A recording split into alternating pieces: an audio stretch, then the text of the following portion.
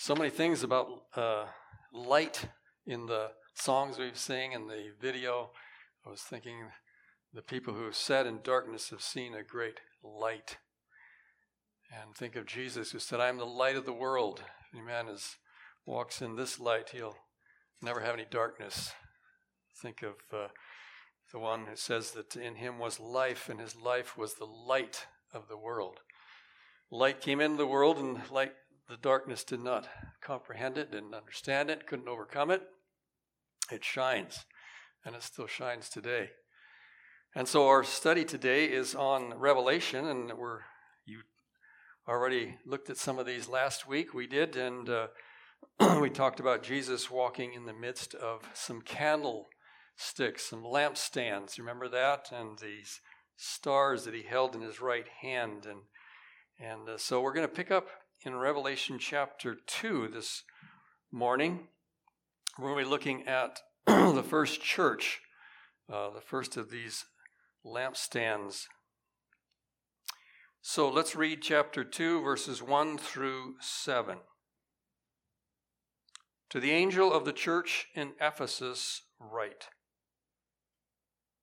These are the words of him who holds the 7 stars in his right hand and walks among the 7 candles, the lampstands.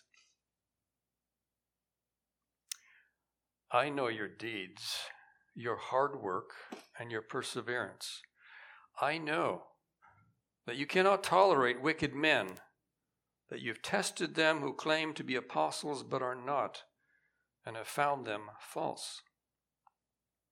You have persevered and have endured hardship for my name, and have not grown weary. Yet I hold this against you.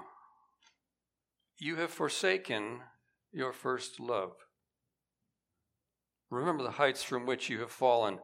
Repent and do the things you did at first. If you do not repent, I will come to you and remove your lampstand from its place. But you do have this in your favor.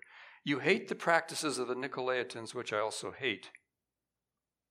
He who has an ear, let him hear what the Spirit says to the churches.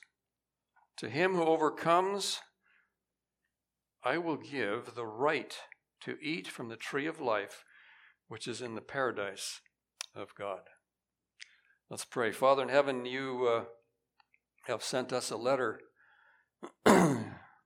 and you've sent us your very Son, the Word of God. But you've also have some specific things to say to your church, your bride. And you start off with one that commends, but also has some strong language regarding this love affair that you have desired with mankind from the very beginning. And so as we represent you, as we look forward to the day when we will be in your presence in the arms of our lover, the one who loved us with an everlasting love, the one who expressed it, who manifested his love on a cross, giving his life for us, this bride. This first love, you first loved us. We didn't first love you. But how we thank you for that. And so as we look at your word today, would you take your Spirit and speak to us? You said, he who has an ear to hear, let him hear what the Spirit says to the churches. So may that be true today. Speak to us, touch our hearts, help us to fall in love with you in a new way this morning for Jesus' sake. Amen.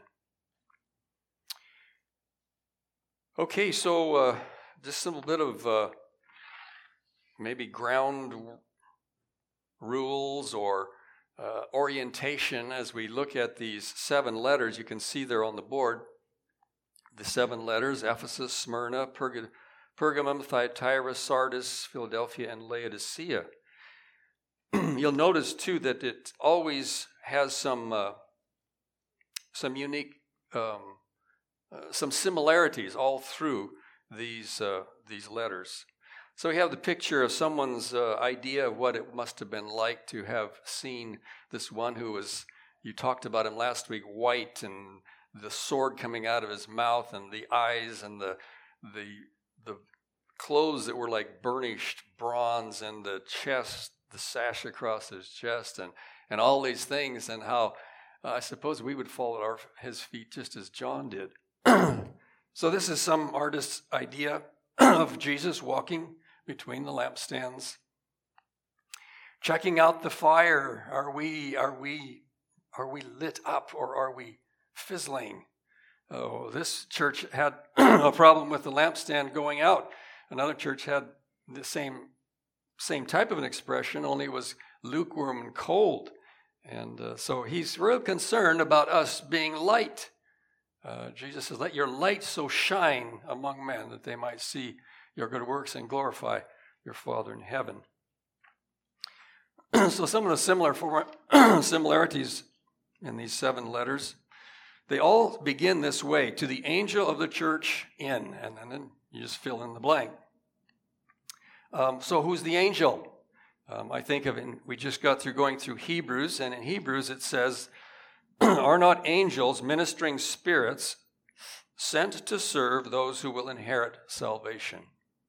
And so my take on that is that these angels had a specific jurisdiction to guard, to encourage, to help these people in this church as ministers sent to serve those who will inherit salvation. Angels are all over through this book, aren't they? And we will see more of them. So these angels were given a specific task of working with these churches and of taking the message that Jesus wanted them to have to that particular church. These are the words of, and so each one of these letters goes back to what we looked at last week and takes out a specific character of Jesus and says, the one who walked,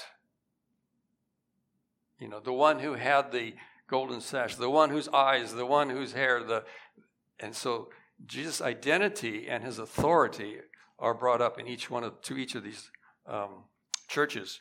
And then one of the things, another similarity in the beginning introduction is I know. It always says I know. I know. And it's an accurate assessment of each church. So he does know, doesn't he? And then there's a similarity in the conclusions for each of the letters. There is a conclusion regarding receptivity. He who has an ear, let him hear. Does that sound familiar?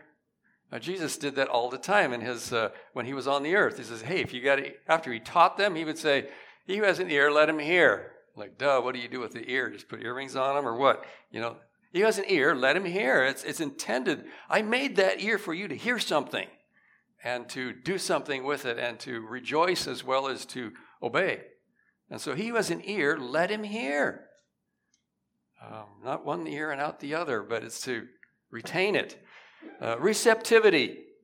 And then recommendation. What the Spirit says to the churches is always said. Notice it says to the churches. Everyone starts off with to the church, and it ends with to the churches. So I don't think we're an exception. I think every church has probably one of these fallacies or one of these strengths. And so he says, this is to the churches. And then there's a response. How do you respond? The intention is that you would overcome. Okay? Are you an overcomer? Have you been overcome by sin, or are you an overcomer? Paul says, don't be overcome by evil, but overcome evil with good. And so he who overcomes, these are not going to be simple things necessarily. They're going to be hard things. To overcome is not just a walk in the park. There's going to be some intentionality there. So how do you respond? And then there's a reward. I will give something. So that's kind of the setting of all of these churches. So let's look at the first one, to the church in Ephesus. I like just to be able to see where John is writing from. Patmos, you can see that, I think, on the screen there. Patmos, and then you see each of the churches in the order that they are given. So Ephesus is the first one, the closest one. Then you have Smyrna, Pergamum, Thyatira, Sardis, Philadelphia, and Laodicea. So it's to the church in Ephesus. What comes to your mind when you think of Ephesus? What came to my mind was the riot that they had there, and there's, "Great is Artemis of the Ephesians," right? This thing came down from heaven, and who would deny that? Well, that's not what they shout now. They say, "Allah Akbar, great is Muhammad, great is Allah." Similar things still going on there. What happened in this place? Well, what happened was Acts 20:17. Paul says, "I know that after I leave, savage wolves will come in among you and will not spare the flock." And so we see that there's a warfare going on, isn't there, in this world? And the church is, what did Jesus say? That the gates of hell would not prevail against his church? Sometimes it seems like it does, doesn't it? We go through some hard stuff.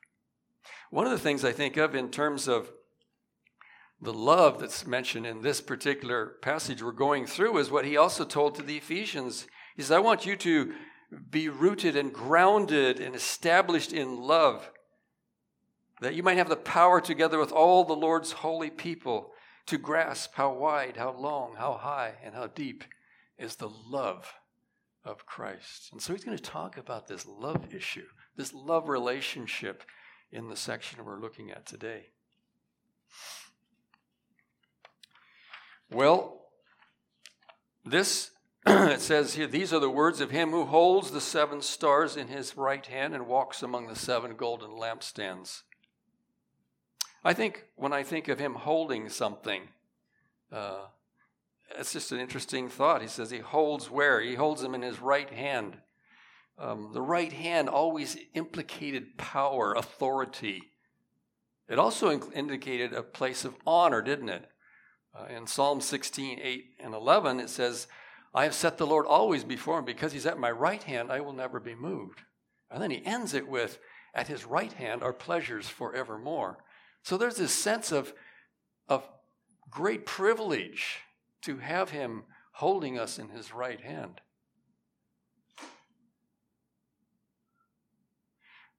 We even talk about, we give you the right hand of fellowship or something like that, There's a sense of privilege. Well, then there's also a sense of power, a position of power. In Psalms 98:1, it talks about his right hand and his holy arm will do great things for him and work salvation. His right hand. It's power, it's skill. We even see that in Psalm 137:4, which says, "If I forget you, O Jerusalem, then let my right hand forget its cunning, its skill, its ability." Well, that's where he's holding us. He's holding his right hand. In John 10, he says, "I give them eternal life, and they shall never perish, and no one shall snatch them out of my hand." Where are you? You're in his hand. This is the same one who just a little bit earlier had said, "I've conquered the grave. I was, I am." How's it go? It says, I was, I am, and I will be, something like that. And it says, the Alpha and Omega, and he says, "And I hold the keys of death and Hades." That's a pretty powerful grip right there, don't you think? A pretty mighty arm, a pretty privileged position that you and I have. He is holding us. And then he talks about his presence.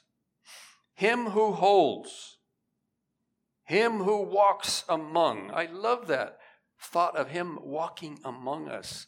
In Leviticus, it says, I will walk among you. I will be your God, and you will be my people. Do you want God to be among us? Do you know he's here where 2 or 3 are gathered? There I am in their midst. I love 1 Corinthians 14:25 when it talks about unbelievers coming into a fellowship and hearing us speak the word of God and the truth. And it says he will fall down and worship God, exclaiming, God is really among you. Among you. Luke 22:27 says, but I am among you as one who serves. What a wonderful thing. God is in here tenderly serving us. He refers this among issue to elders as well, to the elders among you. I appeal as a fellow elder. So his power, he who holds and he who walks among us. That's influential. That's purposeful, because he's going to bring up something that's a little bit more difficult.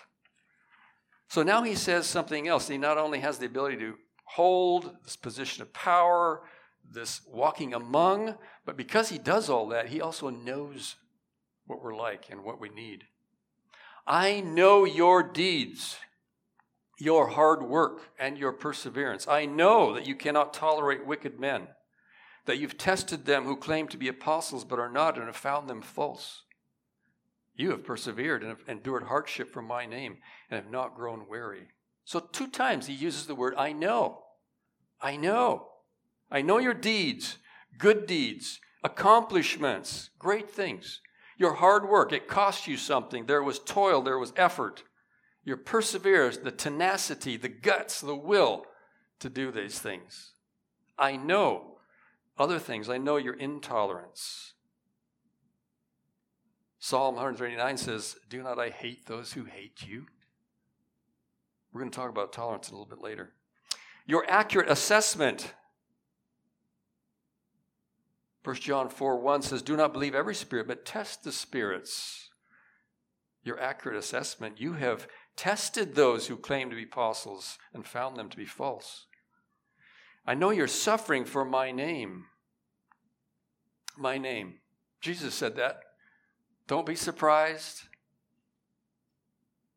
Blessed are you when men say all kinds of false things because of my name. You bear my name. In Acts, it says that they left the Sanhedrin, the apostles did, rejoicing because they were counted worthy of suffering disgrace for that name. I know. You ever been hurting real bad when you were a kid and you came to your mom or your dad and you poured out, God, you don't understand. I mean, nobody understands me. And all you hear is your mom saying, I know. She doesn't try to, she just says, I know. I love that thought as we think of this passage. I know. It says in Job, after he was going through his hard time, he says, but I know the way that I take. He knows the way I take. And when I am through, I'll come forth as gold. He knows.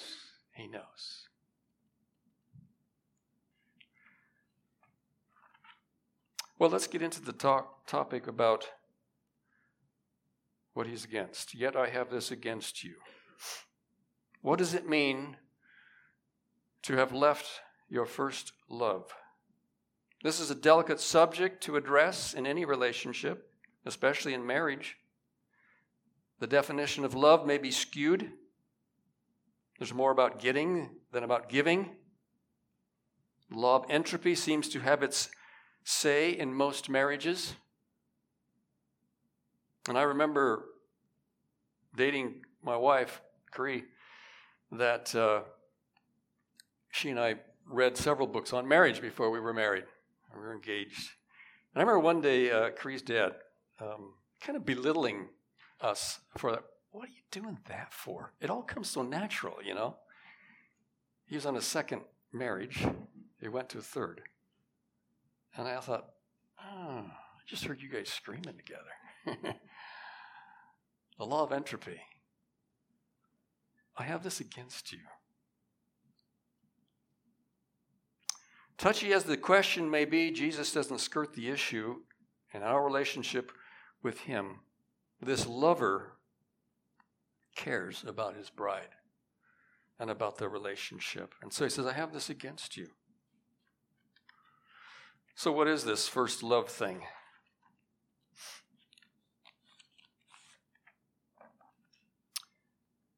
What is this thing called first love? Why is it so critical that everything else would be lost because of its absence, that the lampstand would be removed for the lack of it?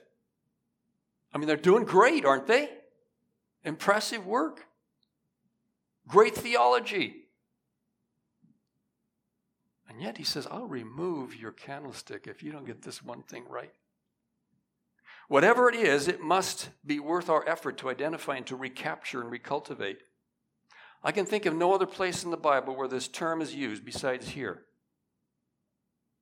However, the implication of something first is repeated in verse 5 where it says, repent and do the things you did at first. There's something unique and special about first things. There was a feast of first fruits. There was a special dedication, a place for the firstborn. And Jesus is called the firstborn from the dead. There are many things that we had first experiences of in our youth, aren't there? There was your first job, your first car, your first date, on and on. Some of those experiences in your youth and my youth were great. Others were disastrous. In fact, David even asked the Lord to remember not the sins of my youth. But the Lord is pretty positive and affirmative on many of those first things in our youth as well. He says in Proverbs 5:18, rejoice with the wife of your youth. And in Malachi, he was pretty ticked over the guy who had broken faith with the wife of his youth. But I love Jeremiah 2:1, where God seems to jump into our shoes when he says, I remember the devotion of your youth.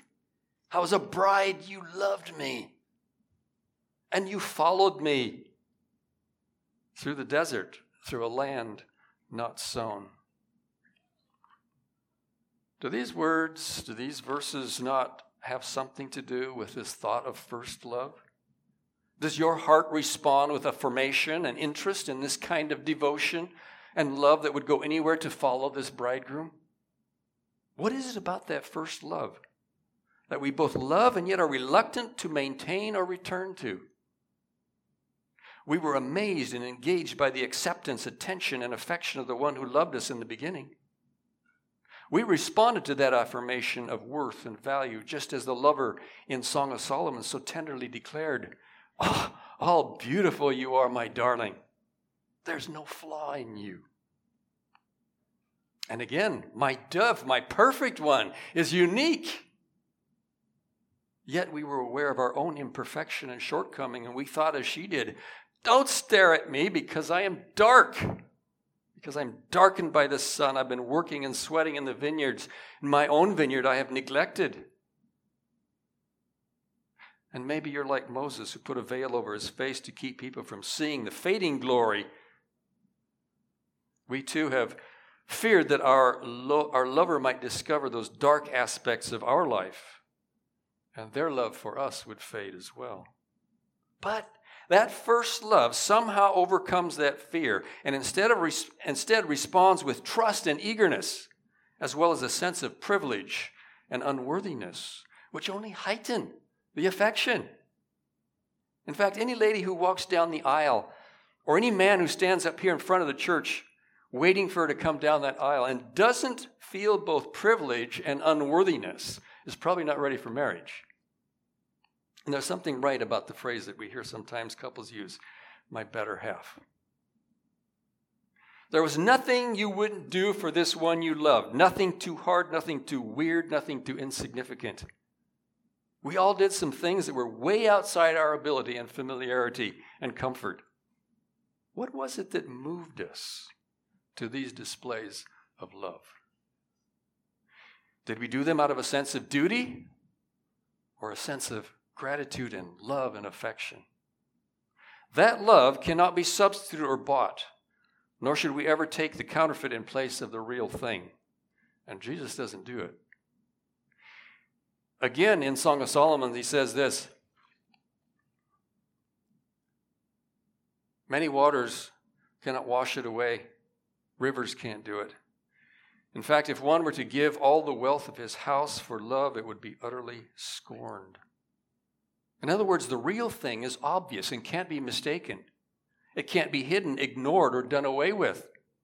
And if anyone would try to replace it or exchange it for any amount of bling or ching or whatever you want to call it, he would be laughed at and called a jerk. Now, it's against that backdrop that we hear Jesus say these words, "Yet I have this against you. You have left.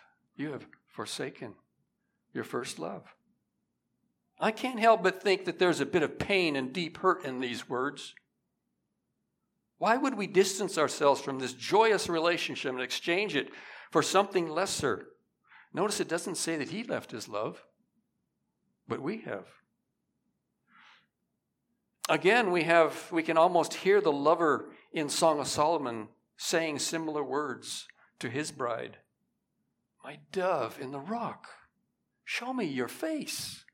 Let me hear your voice." What's happened? Catch for us the little foxes that ruin our vineyard. I have this against you. You've left something so vital, so important, that I will do something. Something will happen about this lampstand of yours. And so he gives some prescribed remedy. He says this, remember the heights from which you have fallen. Now, I can't remember anything that I haven't experienced. Is that right? You have to have experienced something in order to remember it. Do you remember? Do you remember the elation, the joy, the acceptance, the thrill of when you came to Christ? Well, God does. He remembers. He says, "I remember the devotion of your youth." Do you recognize a diminishing affection and eagerness for Christ? To have fallen speaks of instability, departure, distance, less appreciation and esteem than once was. The fall is due to something we have done, something we have neglected, and something that we have stopped doing altogether. We have forsaken and left. Do you remember the good old days? Do you write them off as naivety and immaturity? Oh, that's right. But that's when we were then. We're beyond that now, so much more mature. God doesn't think that. But God insists we remember, with the intent to return to that place of first love. Remember. I'd rather not remember. No, you need to remember. And then he says this, the other ingredient in this remedy is repent. If I cannot remember something I have not experienced, then I certainly cannot repent of something I am not responsible for either. I will not repent unless I recognize my error and fault and see it as something repulsive to turn from. Our fallen nature despises and dismisses repentance. We will excuse and blame someone else before repenting. Now, Jesus is not pointing this out so he can hold something over on us to accuse and find fault in his beloved bride. He longs for our restoration and knows that coldness and distance is doing a job on us. Think of it. Repentance was how we became his bride in the first place. It was part of that first love. What did we find for our repentance? We found forgiveness, embrace, unfailing love, and no condemnation. Would it be any different now?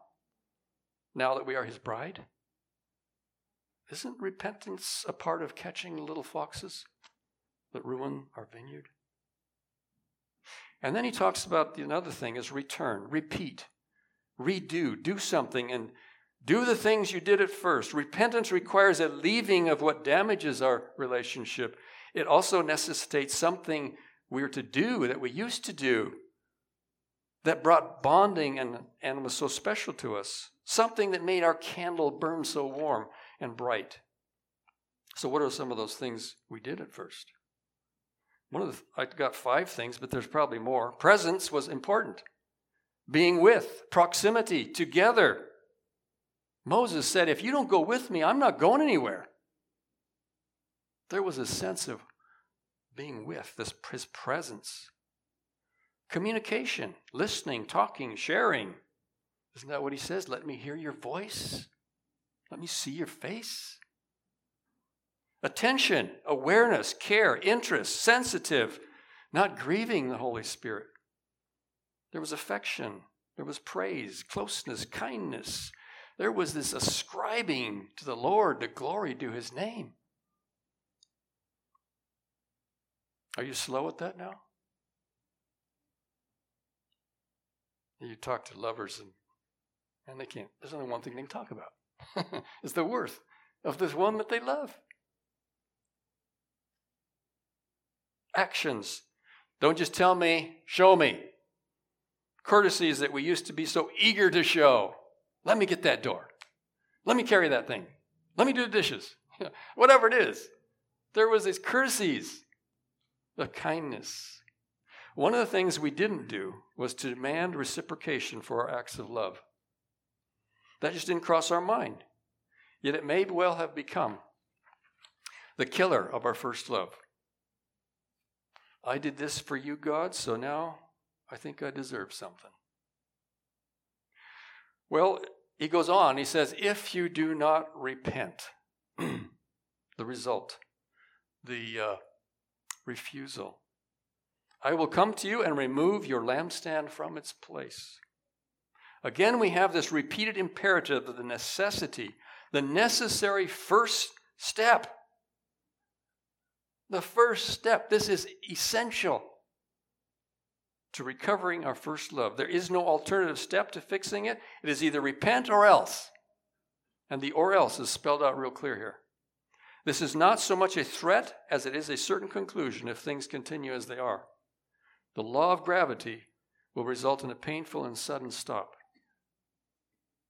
Does that removal of our lampstand seem a bit drastic, a measure for Christ to take? Perhaps drastic is only a consideration for the one who doesn't see this issue as serious as it is. We have settled for second place and second best and thought it was close enough to first place and first love. What did he mean when he says you shall love the Lord your God with part of your heart and what's ever left over? All your heart, all your soul, all your mind. One of the things about candlesticks and candles is that they have a wick that must be attended to frequently, or the light begins to smoke and fade. Visibility is impaired as well as the ability to breathe. If that condition persists, then a different candlestick is needed. 1 Corinthians 13, 1-3 stands out as a helpful reminder to us to know the difference between appearance and motive. That's the love chapter. If I have the gift of tongues and can speak and this and that, and even tongues of angels. I mean, they were gifted. He even says that. The church in Ephesus touted pretty impressive accomplishments, sound theology, safeguards over the flock, but they were lacking in that genuine motivation of love. And the Corinthian church also. They were eloquent and gifted, tongues of angels, knowledge and faith, move mountains, generous and sacrificial, surrender my body to the flames. Yet the absence of love invalidated everything. You're just an annoying gong. You're a clanging cymbal. And it amounts to nothing. It says, I gain nothing and I am nothing.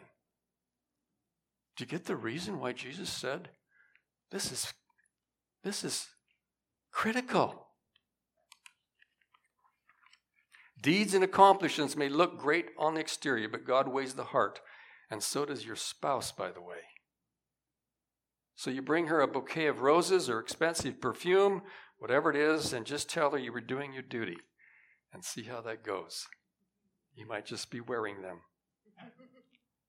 She wants to know if your heart's in it. When Christ accomplished that unfathomable work of redemption on the cross, it was prefaced, it was saturated, it was motivated, and it was extended to us in love. For God so loved the world Did he hate sin? He hates sin. But he loves the sinner. And he did something to bring us into that relationship. Unparalleled. You can't get much closer than a bride and a bridegroom. We need to be faithful in our practice, vigilant though in our motive. Otherwise, our programs and functions begin to lose their light and radiance, and we start smoking and stinking.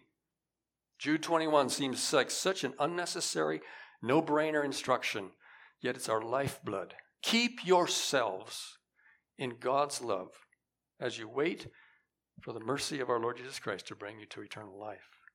Does Jesus still remove lampstands today? Yes, he does. I was reading an article recently this week, and it says for every church that opens its door in America, there are 5 to 10 closing them. And by the way, the Brethren denomination is no exception. Malachi 1:10 says, "Oh, that one of you would shut the temple doors so that you would not light useless fires on my altar." Now, shutting the door, removing lampstands is not his first choice. That's why he's talking about it. But rather to rekindle our love. I love Keith Green's song, "Oh Lord, please light the fire that once burned bright and clear. Replace the lamp of my first love that burns with holy fire." Well, the next thing we look at in this passage is this. But you have this in your favor. Whew. That's kind of nice to know. He kind of sandwiches the hard thing right in the middle. He tells you got a good thing. He tells you this is a really big one. But you do have this. I kind of like this. You have this in your favor. You hate the practice of the Nicolaitans, which I also hate. Now, this is strange language. Strange that we have this crazy bat flapping all over the air of our time, screeching incoherent threats about hate speech. If you hate anything, you're a bad person. And funny how they grab God is love. They forget to read Proverbs 6. 6 things the Lord hates. 7 are an abomination to him. Yes, God is love. But read the rest of the Bible. That's what makes his love so great, is to see the awfulness of sin. One day when sin was as black as could be, that's when Jesus came forth. Think of this hate speech a minute. Jesus said something interesting. He said, anyone who would harm, lead astray one of these little ones he had on his lap, he says, it's better for him to have a millstone tied around his neck and be thrown into the bottom of the sea. And that wasn't to give him a swim. That was to visit Davy Jones' locker. Now, is that hate speech or love speech? For those who would like to lie, who would like to deceive, who would like to groom, who would like to influence someone so that they can do their thing, that's hate speech.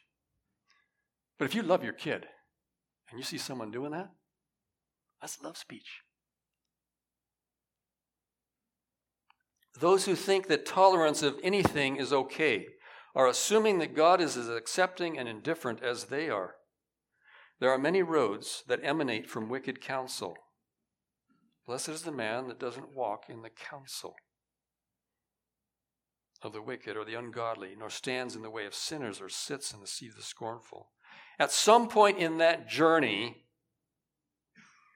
see, there are many roads that emanate from wicked counsel. At some point in that journey, there will be a wake-up call, and what was once tolerated will no longer be tolerable. I think we need to remember that. But our love for Jesus should not be confined or solely defined by what we hate, but by what and whom we love. Don't just blow candles out. Let yours shine. So lastly, what did you hear the Spirit say to you today? Do you have an ear? Did you hear anything? Does the fire still burn bright? Is it going out? Recommendation, is the Spirit saying something? The response is, are you going to overcome that? It's not going to be easy. I don't suppose it was easy for Jesus to say that to his bride, was it? It's never easy when I have to talk or Corey has to talk to me. It's tough stuff. It's hard. But do you overcome it? Do you repent? You say, oh, what an idiot. I've just forgot. I've stopped doing it. Is he worth it? Is he worth it? We sang that. We had that video last week. It just hit me. He is worthy. He is worthy. Is he worthy? Your lover was worth it. You would do anything. You know, when Jesus talked to Peter, he asked him one question. Before he said to do anything, he said, Peter, do you love me? Based on that answer, he said, okay, now I want you to do something. Well, there's a reward. I will give the right to eat from the tree of life, which is in the paradise of God. The privilege was lost. The tree of life was lost, taken away. The paradise was lost, but the lover of our soul offers it again. Would you stand with me?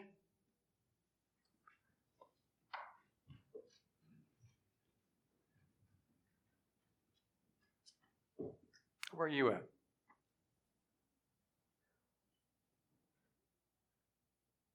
We used to sing a song, at all cost, I will take up my cross and follow you wherever you go. This lover of our soul said, you followed me. I remember the devotion of your youth. You followed me.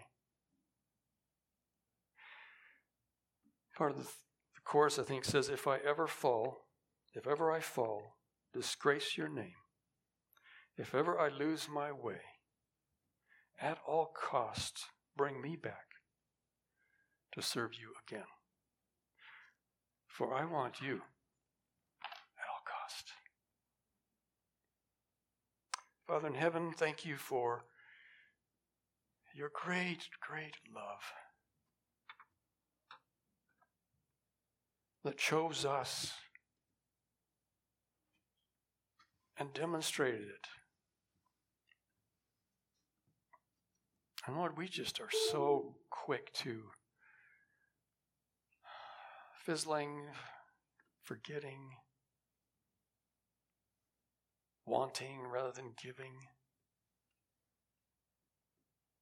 Lord, we don't want Titan Drive to be one of those candlesticks that gets snuffed out. We don't want our name to be among those that are set aside or taken away because we just are too stubborn to repent, to do the things we once did. So I don't know how you're going to do it, but you said you know all about us. We can't hide.